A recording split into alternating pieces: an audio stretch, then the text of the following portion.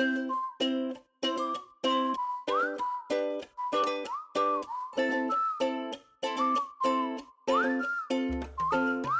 again, everyone. Christine here from Let's Talk Tiny Houses podcast. Patty's with me. I'm here too. And I've got Ricky and Valerie from ESC Consulting, who have just come fresh off the stage.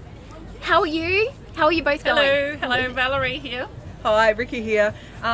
Feeling a little bit invigorated from that process. Always a little bit nervous before we go and have a bit of a chat, but it was a great audience, and I think that it was pretty informative for everybody. Yeah. Yes, we hope so. Yes. Well, We hope so. Well, as an audience participant, yes, I thought it was very inspiring, and I took a lot of notes, so I'm sure others did too. So for everyone who wasn't able to attend, the topic was where can I put my tiny, which would have to be one of the top questions everyone wants to know. So would you like to give us just a quick rundown of your discussion and then some interesting questions that came from it, or when you've been going around the carnival, some interesting questions or topics that people have been coming up to you going, help me, what's your advice on this? So, well, who'd like to start? So I'll give it a shot. So essentially the answer to where can I put my tiny house, and we clarify that question by saying where can I legally put my tiny house, is the short answer is it depends. Unfortunately, that's the answer, and that's because the regulatory framework that controls where we can live and where we can put our houses is complex.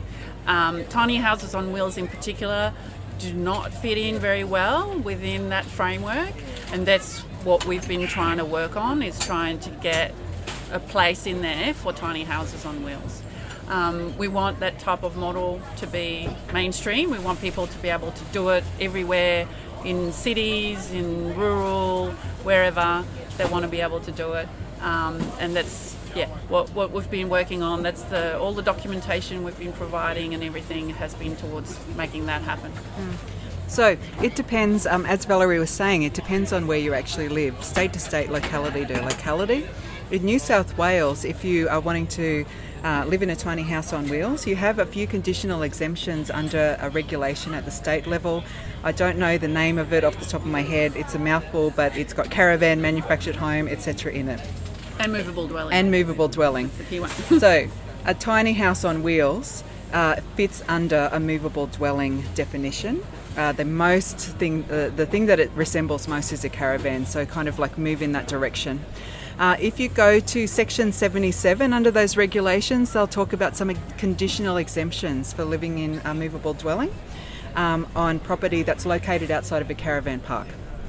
So if you've got a primary residence on residential land, living in a tiny house on wheels is okay, don't need council approval, as long as you are a part of the household of the existing dwelling. You can have up to 2 if you're looking at short-term accommodation. You can also have 1 on pastoral or agricultural land for seasonal workers that are working on that property. And a recent variation, or like a recent addition to that conditional exemption, is bushfire affected people. So there's a relaxation. If you've been bushfire affected, you can live in a tiny house on wheels or a movable dwelling for up to 2 years. So that's no council approval required. If you fall out of those categories, then you'll need to navigate through the normal council processes around looking at their planning schemes and also at their local laws and how they regulate health, safety, amenity, complaints. That's the short answer. If you're in Queensland, oh my God. That exemption for the bushfire, was that, I hadn't heard about that one. I mean, I'm not a big news watcher either, but was it publicly offered? Because there was certainly an uproar over the bushfires, and I'm just trying to live on my property and rebuild. And so it seemed like there was the human outcry, but I didn't hear that council fixed it. So I don't know how it actually played out. We follow a Facebook group in Brisbane called Tiny Houses Brisbane, and we kind of got the information that way. So there's a lot of people out there that are watching the space, and information's flying from all different directions. So it's great to be part of those groups because you'll hear snippets of information you might not normally come across. But I believe it's a recent addition to help alleviate the tragedy that's actually occurred. And you're both members of ATHA. We are. When did you first become a member of ATHA? When it was created. Oh, excellent. Are you number one? Are you member I number don't know about number one, but that's probably Chris and Fern. No, but we were contacted by Chris Wenban and Fern King down in Victoria when we first put out the tiny house planning resource. We were in touch with them for quite a bit, and then they decided to create the association, and we said, yeah, we participate and help, and we're on we were on the planning committee. We had to step out for a little bit, but we're in there. We're helping them out. And how long have you both known each other? Oh, it's a while now. We worked together previously in a private planning firm. We also work in the environmental space, so we assist developers with development applications that might have an environmental component to that. So we worked in that team in that space, and then we kind of separated, moved to different consultancies, came back together and said, why don't we start a partnership and form our own business, and let's look at the key areas that we feel passionate about, and that's environment, sustainability and community. So that's what ESC stands for.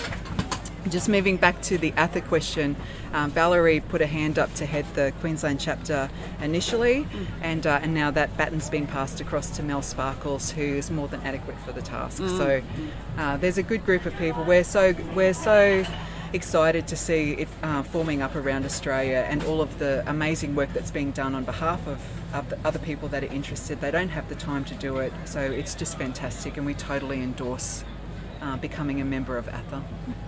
At the talk that you had, you said there were some free resources that you're available. Obviously the decision tree and the other plan that you... What's your website address? Okay, pretty straightforward. www.escconsulting.com.au. Go to our community page. We've also got like a tab for tiny house resources. Any resource that we have on there is open source. Anyone can download it. We also believe that ATHA has those resources on their website as well. We had a PowerPoint presentation that we prepared today. Unfortunately, we weren't able to show it because of technical issues. We'll throw that up as well. Oh, fabulous. Fabulous. So it's been such a great turnout for the carnival. What are some interesting questions that might have been brought your way through the carnival that usually it's like, oh, this is a new question. I don't usually get this one. So the carnival's been amazing. The turnout here, the crowd, the number of crowds, the number of tiny houses on display. It's fantastic, and the international celebrities that have come to talk as well. It's been wonderful. Probably one of the more quirky questions, I guess. The topic that we kind of talk to is pretty dry, so it's not a funny one, but it is related to bushfire. It's related to being able to... It was a couple who actually just want to live in a tiny house on wheels for the flexibility, for the minimalist lifestyle, the sustainable lifestyle. But they can't do it in Sydney. It's too expensive to buy a block of land. They would like to go to the Blue Mountains, buy, somewhere with a bit of bush. So one, they can't just do that with a tiny house on wheels, so they get really frustrated with that. And then the whole bushfire thing is, meeting the requirements from councils around that. But then having the conflict of having to remove, trees to create a bushfire buffer and that sort of stuff. So it's a real conundrum, like the whole bushfire thing. I prepare bushfire management plans and do bushfire hazard assessments, and it's such a minefield. Again, councils are very risk averse. They take a really hard line on that sort of thing. And for good reason too. And for good reason. But again, it's being able to demonstrate that there are ways of building dwellings where you can achieve a fairly high level of safety from bushfire, and just letting if people are willing to take that risk, then their choice. But and having a bushfire management plan in place too, so that you Yeah, know that's right. What are your options if a threat is coming your way, and how are you going to respond to that.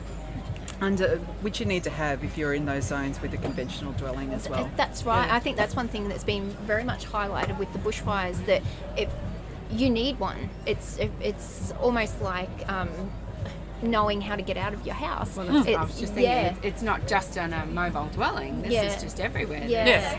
You know, So- you just need that safety plan, don't you? that's right. Exactly. So, Patty, you took many notes I at did Ricky take and some Valerie's few speech. notes. Yes. I So think they've what covered have a you- lot of them. Oh, Now, okay. I think that it depends was the most fascinating thing. It depends if it's on wheels. It depends if it's fixed. It depends if you're rural. It depends if this. There's a lot of it depends. And I think it's up to people to do their due diligence, as you said, and figure out what local zoning and what's allowed. There's a lot of research still to happen, but there's a lot of good resources that you've certainly put online and put up there for everybody. So we thank you for your efforts. Thank you. But, probably the key message for me is that people shouldn't be afraid to go and talk to the councils. Yeah. As I was telling that couple, councils are actually there to serve the community. If they don't know what the community wants, if they don't hear about what people want to do with tiny houses, then nothing's going to change, right? So if we want to make tiny houses mainstream, go and talk to your council. Yeah. So. And there is a huge support network through ATHA to help you do that. Absolutely. And that's a big takeaway from this weekend. Now, Ricky, we were having a joke before the podcast that there might be some karaoke. What was it? Where did this joke come from? This is the time I run away now. Oh, no. No one is going to want to listen to this. No, that's not going to happen. You're teasing. La, la, la, la. Oh, fabulous. Okay, well, thank you, Valerie and Ricky, for giving us your time. It's lovely to meet you, and we'll have to keep in touch. And if you've ever got any updates you'd like to give us, contact us and we'll be right there. We'll add all your links and everything to the show notes and the socials. So we might get a song out of you next time. So thanks, everyone, and we'll sign off for now. Thank you, and thank you, Atha.